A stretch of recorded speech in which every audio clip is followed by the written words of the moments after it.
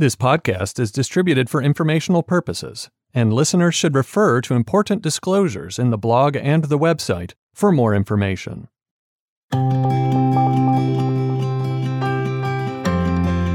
Welcome to the Wealthcast, where host Charles Bowinsky and his guests share their global expertise and the most current information for your financial planning needs. Each inspiring interview will help you to maximize your financial stability and growth so you can have more time doing the things you love. And now, here's Charles. Hello and welcome to the Wealthcast. I'm your host, Charles Bowinsky. On this podcast, we bring you the information that you need to know in order to be a good steward of your wealth, reach your goals, and improve society. Today, I'm joined by my friend, Apollo Lopescu. Apollo is a vice president at Dimensional Fund Advisors and has been a frequent guest on this program. The reason I always enjoy the conversations I have with Apollo is that he can take relatively complicated concepts and explain them in relatively simple terms.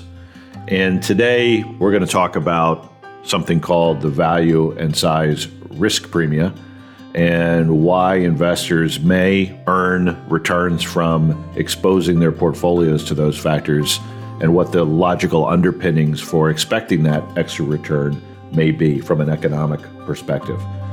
I hope you enjoy the conversation. Thanks very much for joining us.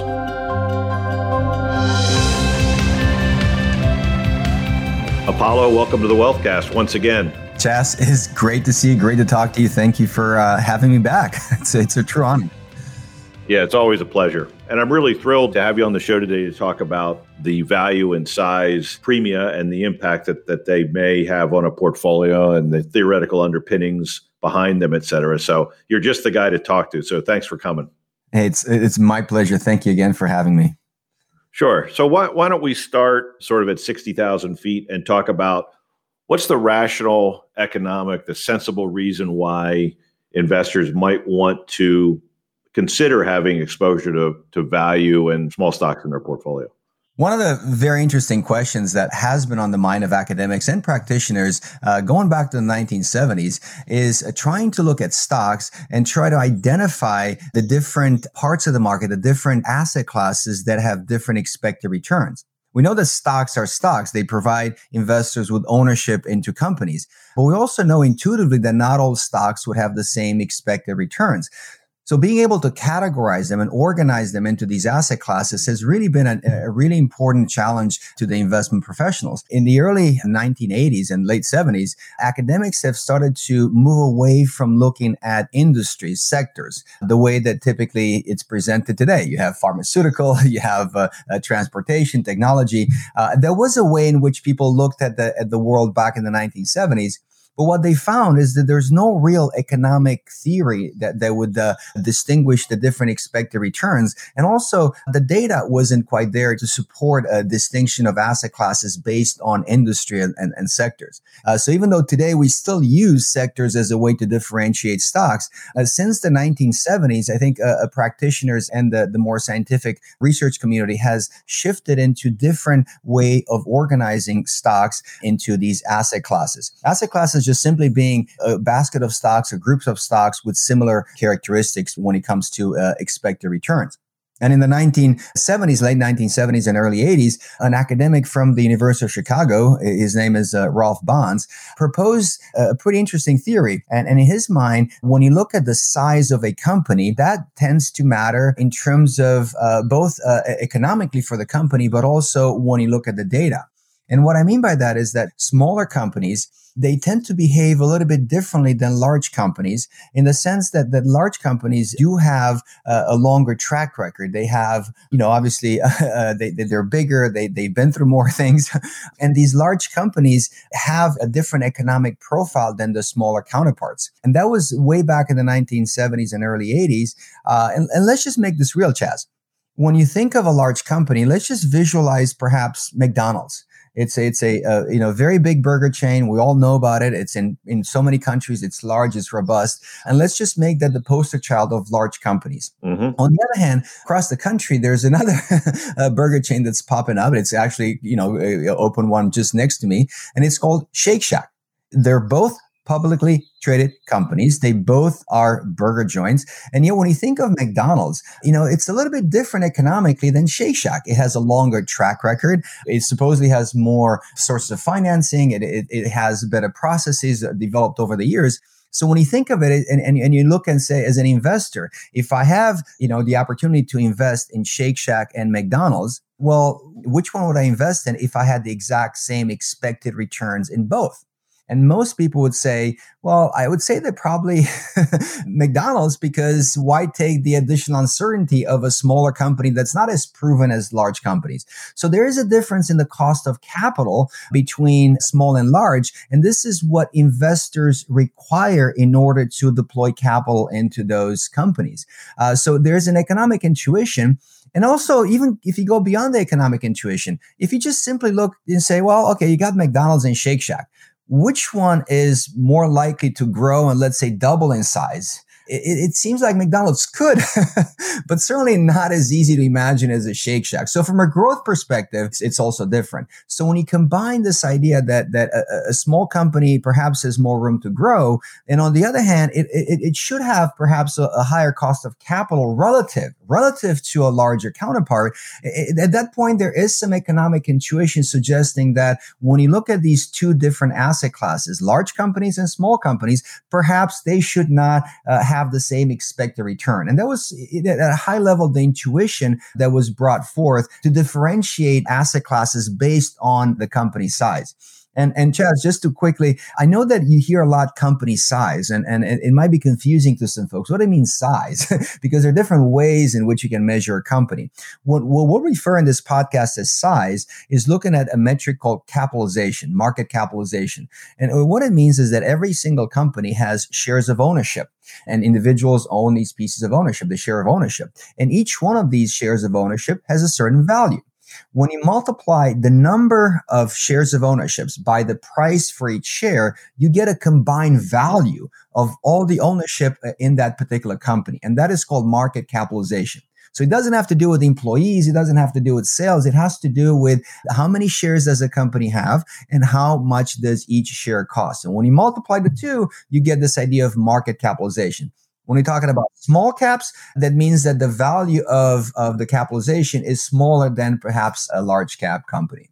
Yeah, that makes total sense, and I think is relatively easy to understand. So thanks for that. Going back to one thing you said, you mentioned the cost of capital, and it may make sense to spend just a minute more or two on that topic, because I think we've discussed this before, Apollo. It's sort of like one of the most important concepts to understand in terms of expected returns, because cost of capital and expected return are basically the same figure. As an example, am I right in saying that if a small company goes to the bank for a loan, all things equal, Shake Shack goes to the bank for a loan in your example, they're going to be charged a higher rate of interest than if McDonald's goes to the bank for a loan?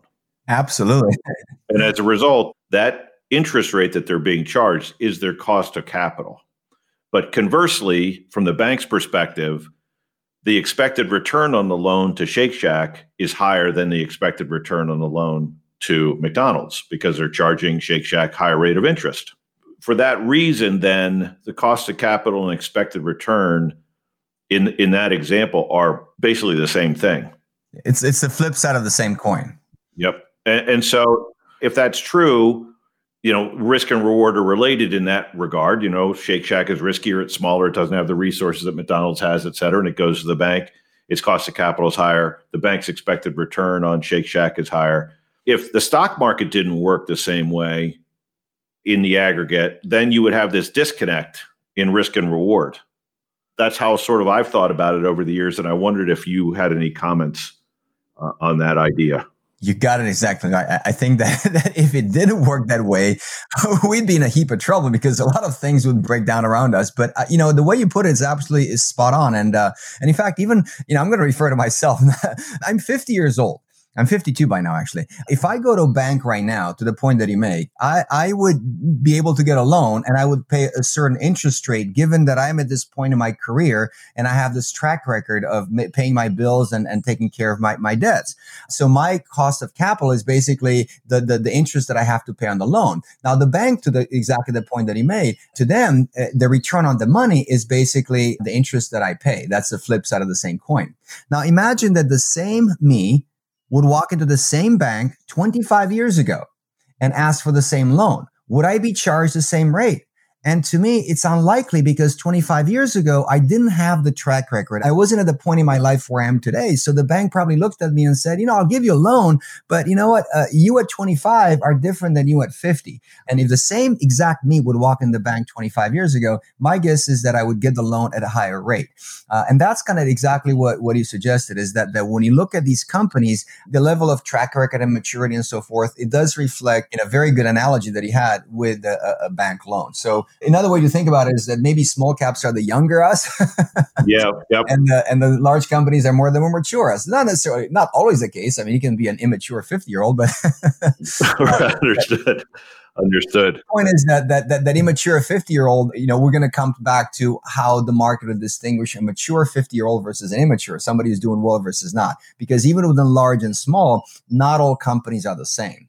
And that's an important piece that I'm sure we'll touch on. So if risk and reward are related, which I think it's hard to argue that they're not based on the academic data and the real life experience of investors, then we have to assume the stock market prices in risk in small companies like Shake Shack relative to large companies like McDonald's, and that investors in the Shake Shack shares should expect or may expect higher rates of return for taking the risk of buying Shake Shack.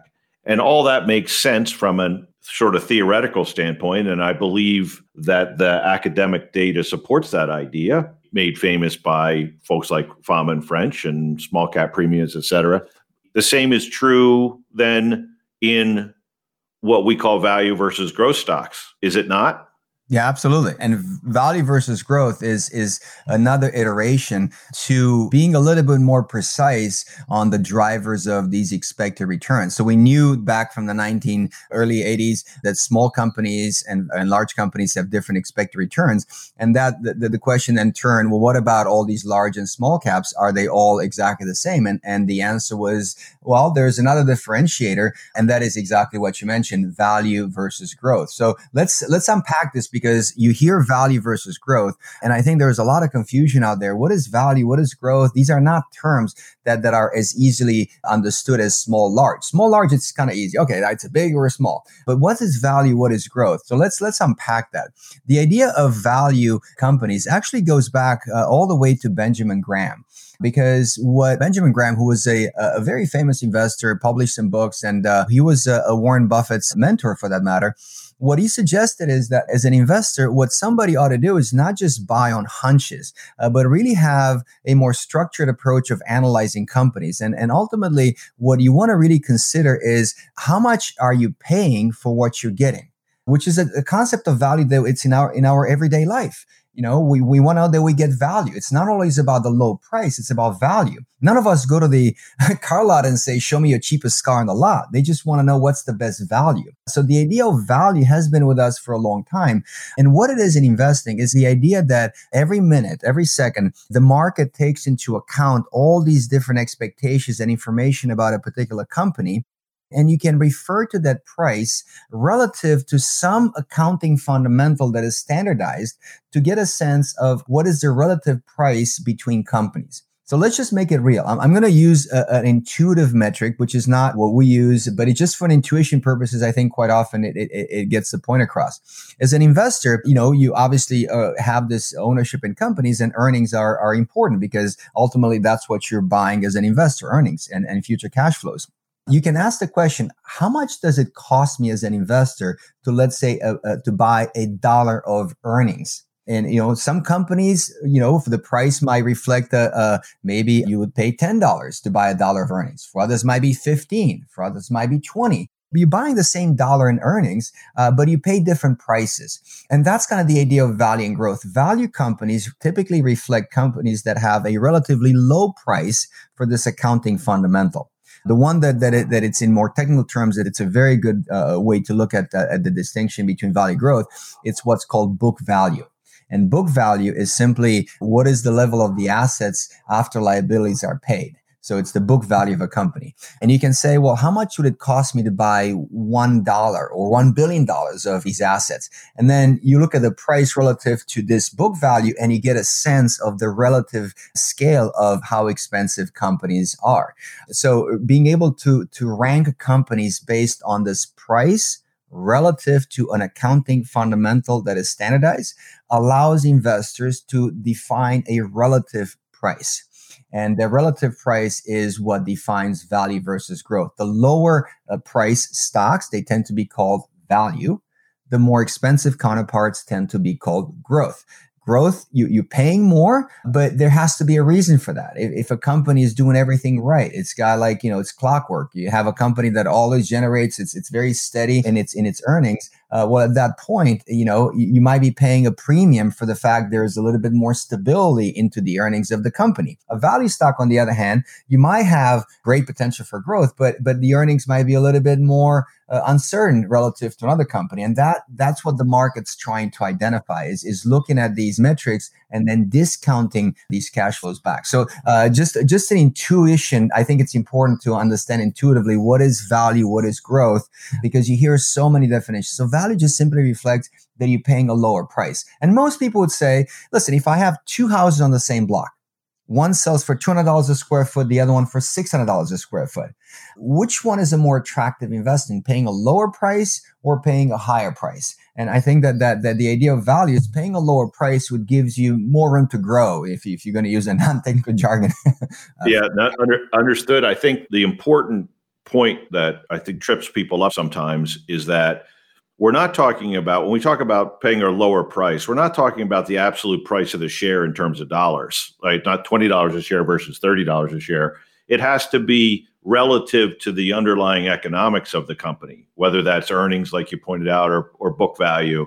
And I think sometimes that trips folks up. They think lower price always means paying the lowest dollar per share in actual, share price. It's not taking into context the underlying economics of the business. And that's what whenever we talk about price in this conversation, I believe we're talking about that price relative to its underlying economics. Absolutely. You got it. Absolutely. And for most people, if they want one of the crudest measures, but it's also something that it is intuitive and you can easily find it, you can go on your phone. And I'm not suggesting go follow stocks, but just to kind of define this idea, you can go and look for a metric called PE, which stands for price earnings. And it's price of the company divided by the earnings over the previous 12 months. So you have this ratio that tells you for the earnings that the company generated over the past 12 months, what's the price that you're paying today? And what's fascinating is that you have a company like Pfizer. I mean, and I'm not here to endorse any one company. Don't think this is a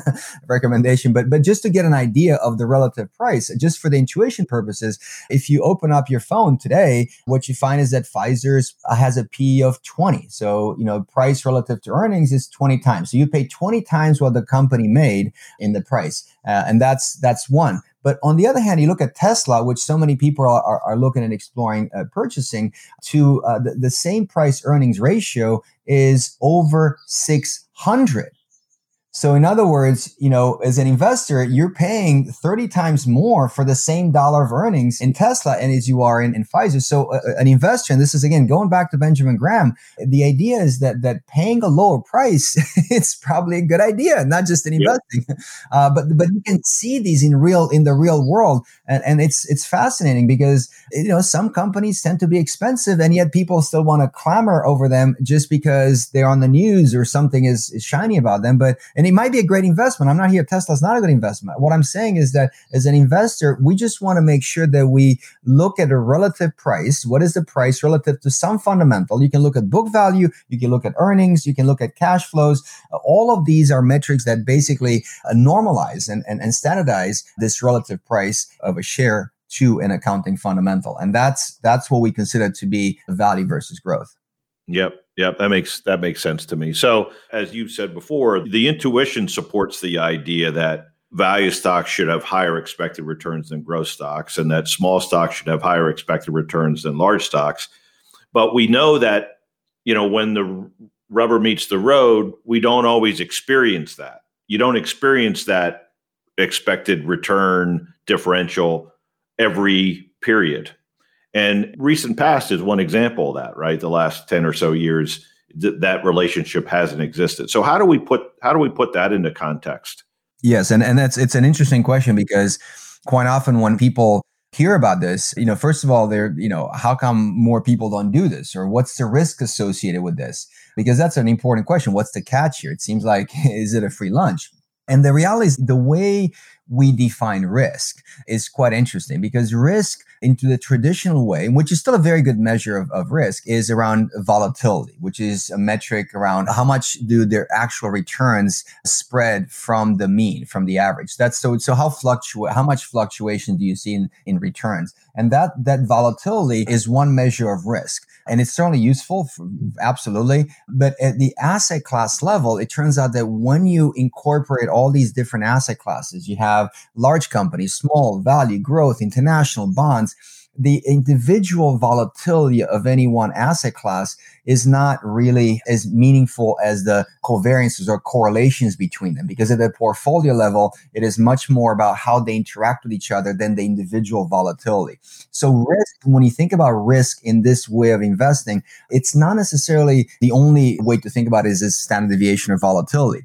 What I consider to be the true risk of the strategy, and the reason that more people don't do it, is because, as you said, when you hear this, it's so intuitive. It makes you think that, boy, every single day, small is going to be large, value is going to be growth. And the thing is that this is not about certainty or guarantees, but it's much more about understanding statistics, probability. It's a data-driven way of investing. And what I mean by that, every single day, I do expect that small is going to outperform large and value is going to beat growth. That's the expectation that I have every day. And let's just make it real, Chaz. I'm not a big skier, but I used to go quite often to Lake Tahoe, a beautiful spot. But you go to a ski resort. Let's just pick. So you go to Vail in January. Well, every single January, you expect to see snow on the ground.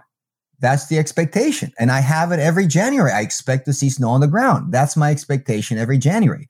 Now, if I show up in any one year and I don't see snow on the ground, I'm going to be bummed out. But on the other hand, I'm not going to change my expectation for next year.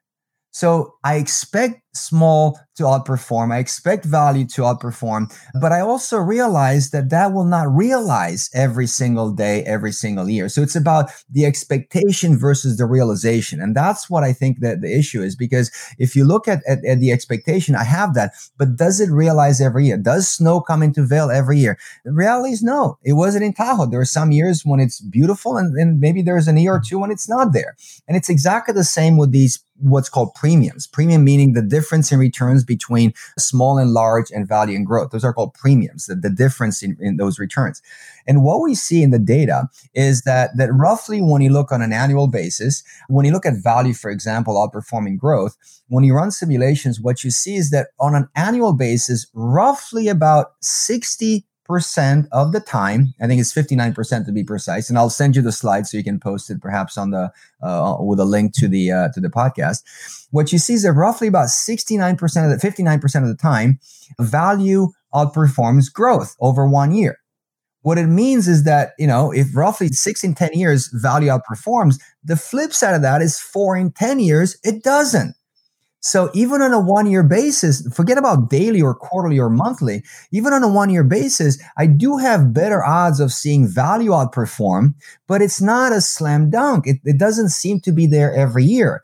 But the more you give the system time to work, so if you go from 1 year to 5 years, what you see that the odds improve. You go from 59% to I think it's about 72% after 5 years. So even if you look at 10 years, I think it becomes more like 80%. And so the odds improve that you will see this relationship of the premium being positive, but it's not there every day. And when I saw this number, the first thought that I had is that, boy, it could be a 5-year period. And in fact, about a quarter of the time, more than a quarter of the time, more than 25% of the time after a 5-year period, I'm not going to see this.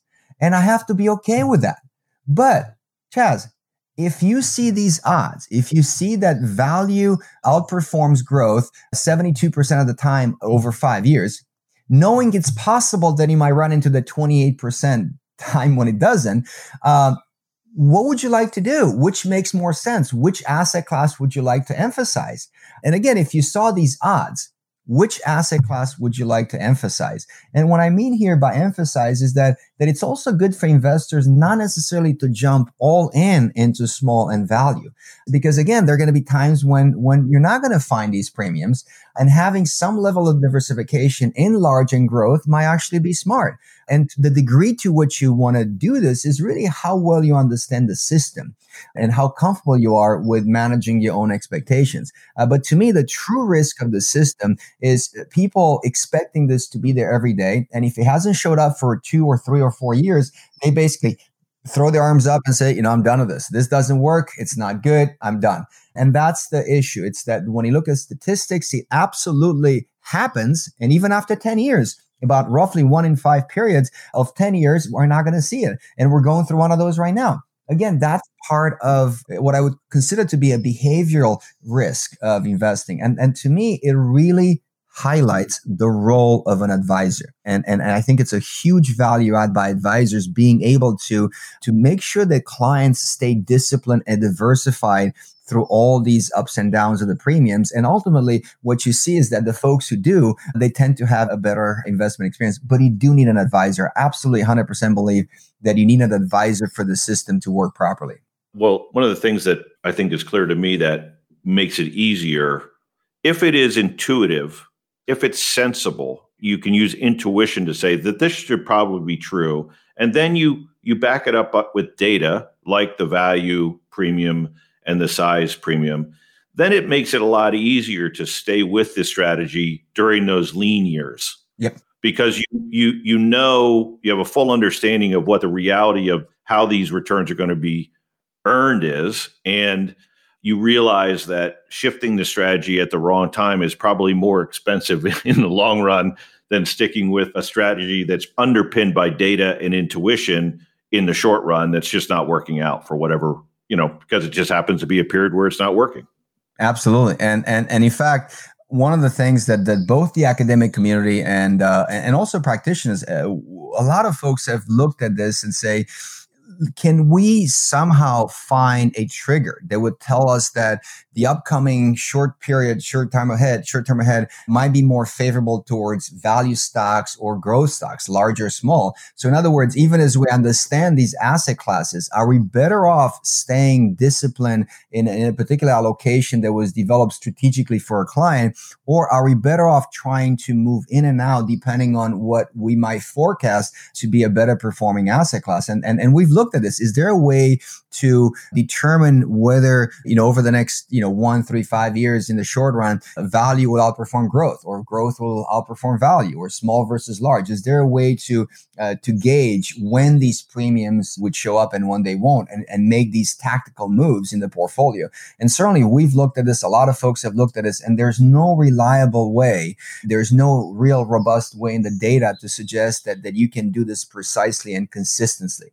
You might be able to do it once, maybe by luck or maybe by skill, but to do it consistently, it's not something that we found it's quite possible. So even though I acknowledge that there is maybe the obvious question, why not just move from value to growth, depending on where they might be going next? The reality is that nobody really knows the precise pattern of these returns to say, yeah, this is a good time for value, this is a good time for growth, small.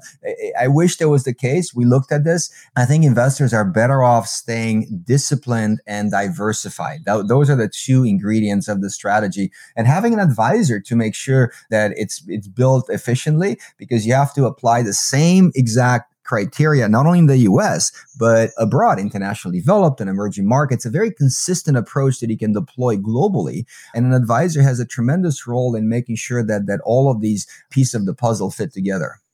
I think that's been the idea of having an investment policy or process that you can stick with no matter what the current circumstances, is one of the keys to success over the long term, right? Just having the confidence that this investment strategy has really sound intuitive underpinnings. It's got that intuitive thought is backed by data. And as a result, this is a well-considered portfolio. We can stick through it. We know that there are going to be lean times.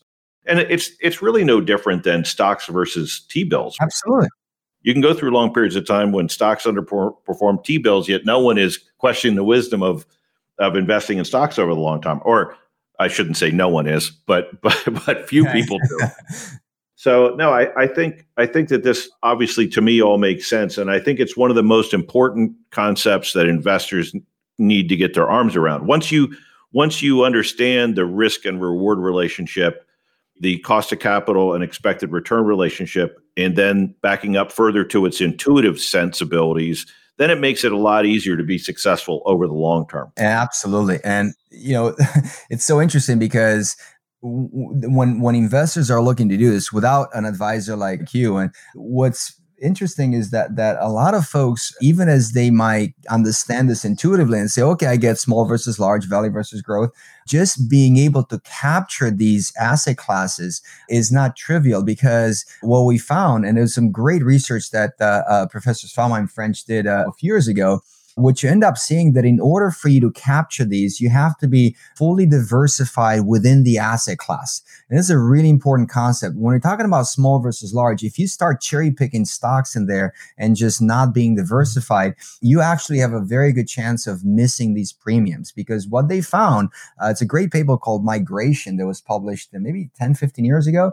And in that paper, what they found is that the majority of the premium was driven by a handful, a minority. I think it was 10, 15% of companies in the asset class are really the super high flyers. They have really outsized returns, and they drive the premium of the entire asset class.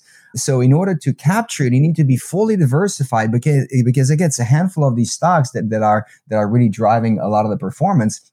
But the way to think about this, that if you're not fully diversified and you miss these companies, that you might actually miss the performance of the premiums. And obviously the next question was, can we identify just these super high flyers and just hold those? And we've looked at, there's no way to know which they are, which companies might be the high flyers. So, the true way to really capture these dimensions of the market is to really be so broadly diversified in funds that are across the entire asset class. And that's a really very important consideration. Don't look at just individual companies. It's not about the individual fish. And I know, Chaz, you love to fish.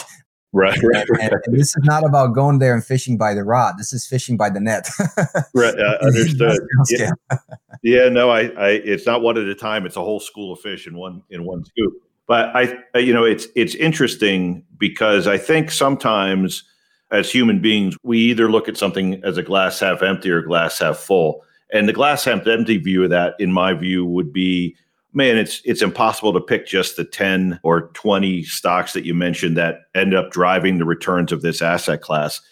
But to me, it's really about being the glass being half full, in that you don't need to worry about that. Yeah. In order to get the returns from these premiums, you can take a diversified, low-cost approach to the strategy, and therein lies its biggest advantage. I think that sometimes that gets lost in the conversation. Oh, absolutely.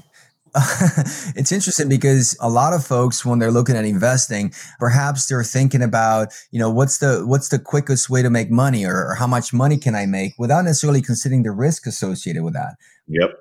To me, what you were pointing out is that when you think about investing, it should not be about, how much money can I make very quickly, but it's about how can you get to point A to point B in your financial life while really mitigating a risk. And the way to do that is by being fully diversified and not having to worry that, boy, did I have a home run every day. You don't win baseball games by going for a home run. You just want to have enough runs. Right. Getting people on base. Yeah, so but Chaz, there's one thing that we kept talking about in this podcast, and I'm not sure if it's of interest to the audience, but we talked about data, and data is really important. There is obviously intuition, but there's data, and we can certainly provide. There'll be some links maybe to some data that to kind of show you some of these numbers and what small versus large. But we have a book that is called the Matrix book. It's been published for 20, 30 years, more than 30 years, almost 40 years now. It's a book of, it's an encyclopedia of investment numbers, if you want to call it that way. It has a lot of different asset classes and their returns along with the growth of wealth in these different asset classes. So if you took $1, invested it, what would be the outcome? And in this book, you can look at companies that are large and probably the most commonly used way to define large companies is the S&P 500, Standard & Poor's 500. It's a list of the largest 500 companies in the US market. And then you aggregate them together and you say, well, what's been the performance of that group of large company stocks? So for large companies, let's just use the S&P 500. And in the book, there's also a small company index. And both of these roughly go back to the 20s. Actually, the S&P is going back to 26. Small cap goes to 1928. So we have a long-term data to kind of tell us a little bit what the differences are in outcomes for investors. And probably the simplest way to look at is the growth of wealth. If you had invested $1 in the S&P, how would that be different than if you invested $1 in the small companies? And in fact, I do have this book with me. I tend to have it's on never my leaves your side. Yeah. I know you have a few to yourself. And what you see is that going back to 1926, $1 invested in the S&P 500 would have grown to about $10,900. $1 increased to $10,900. So let's just call it almost $11,000, a little less than $11,000 in a large company, a group of stocks. That's the one asset class that we've talked about. If you had taken the exact same dollar over the same time period and invested it in the dimensional US small cap index based on the Matrix book data, the same dollar growth instead of 10,000 or 11,000 would have been about $36,000. So, more than 3 times as much. So that's the difference. It's a difference between investing in large versus small. Over the long run, there has been this is what's called a premium. You can define it in percentages. You can also look at a simple level and growth of wealth. Now, knowing that small historically has outperformed large and value has outperformed growth, obviously among these 4 buckets in the market, the 4 boxes, you have large, small, value, growth. Small value would have both characteristics. It's both small and value. You have both of these premiums.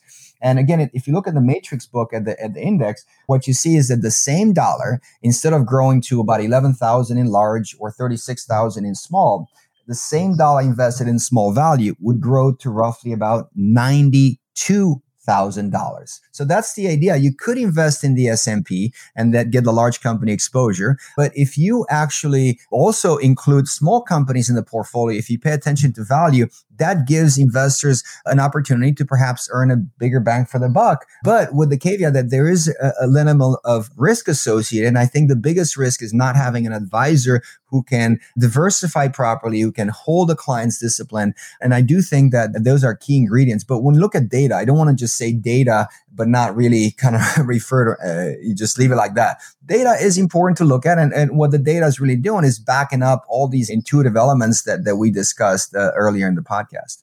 No, I think that's really helpful. And I think, just in summary, having an investment philosophy that is intuitive, that's backed by data, really arms investors and gives them the intellectual ammunition they need to stick through the difficult periods. And I've seen this in my own career, starting in 1984. The ebbs and flows of various asset classes, and gone through lean periods with value and small stocks in the past.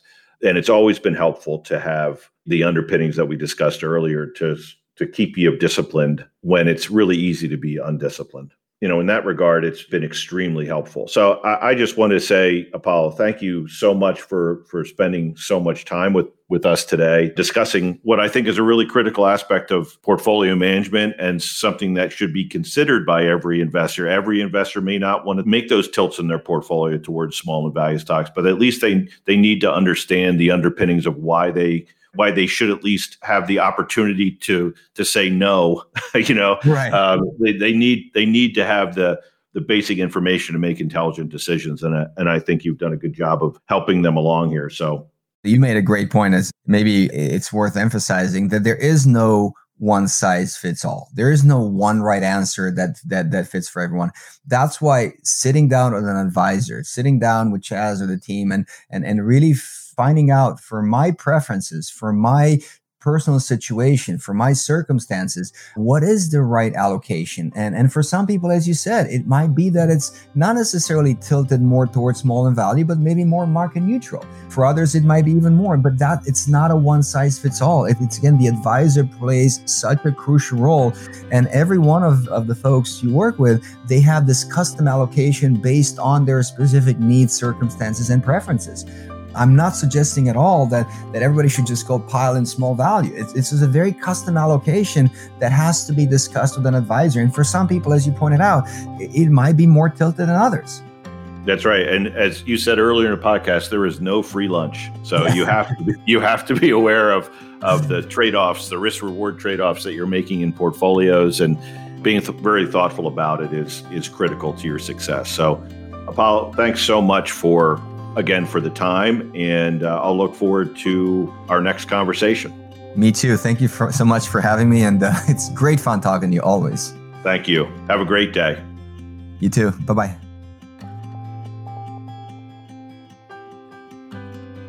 Thank you so much for joining Apollo Lopescu and me today for our discussion of value and size and how it impacts or can impact investing and the returns in your portfolio. Please see the show notes for further information and for a transcription of this episode. Thank you very much for listening in. Have a great day. Thanks for tuning in to the Wealthcast. You can get all the details on this episode, our guests, and everything you need to know so you can create and enjoy the luxury of financial independence by visiting us at moderawealth.com/thewealthcast. And make sure you subscribe to the podcast so you catch every episode. We'll see you next time on the Wealthcast. This has been a production of Twin Flame Studios.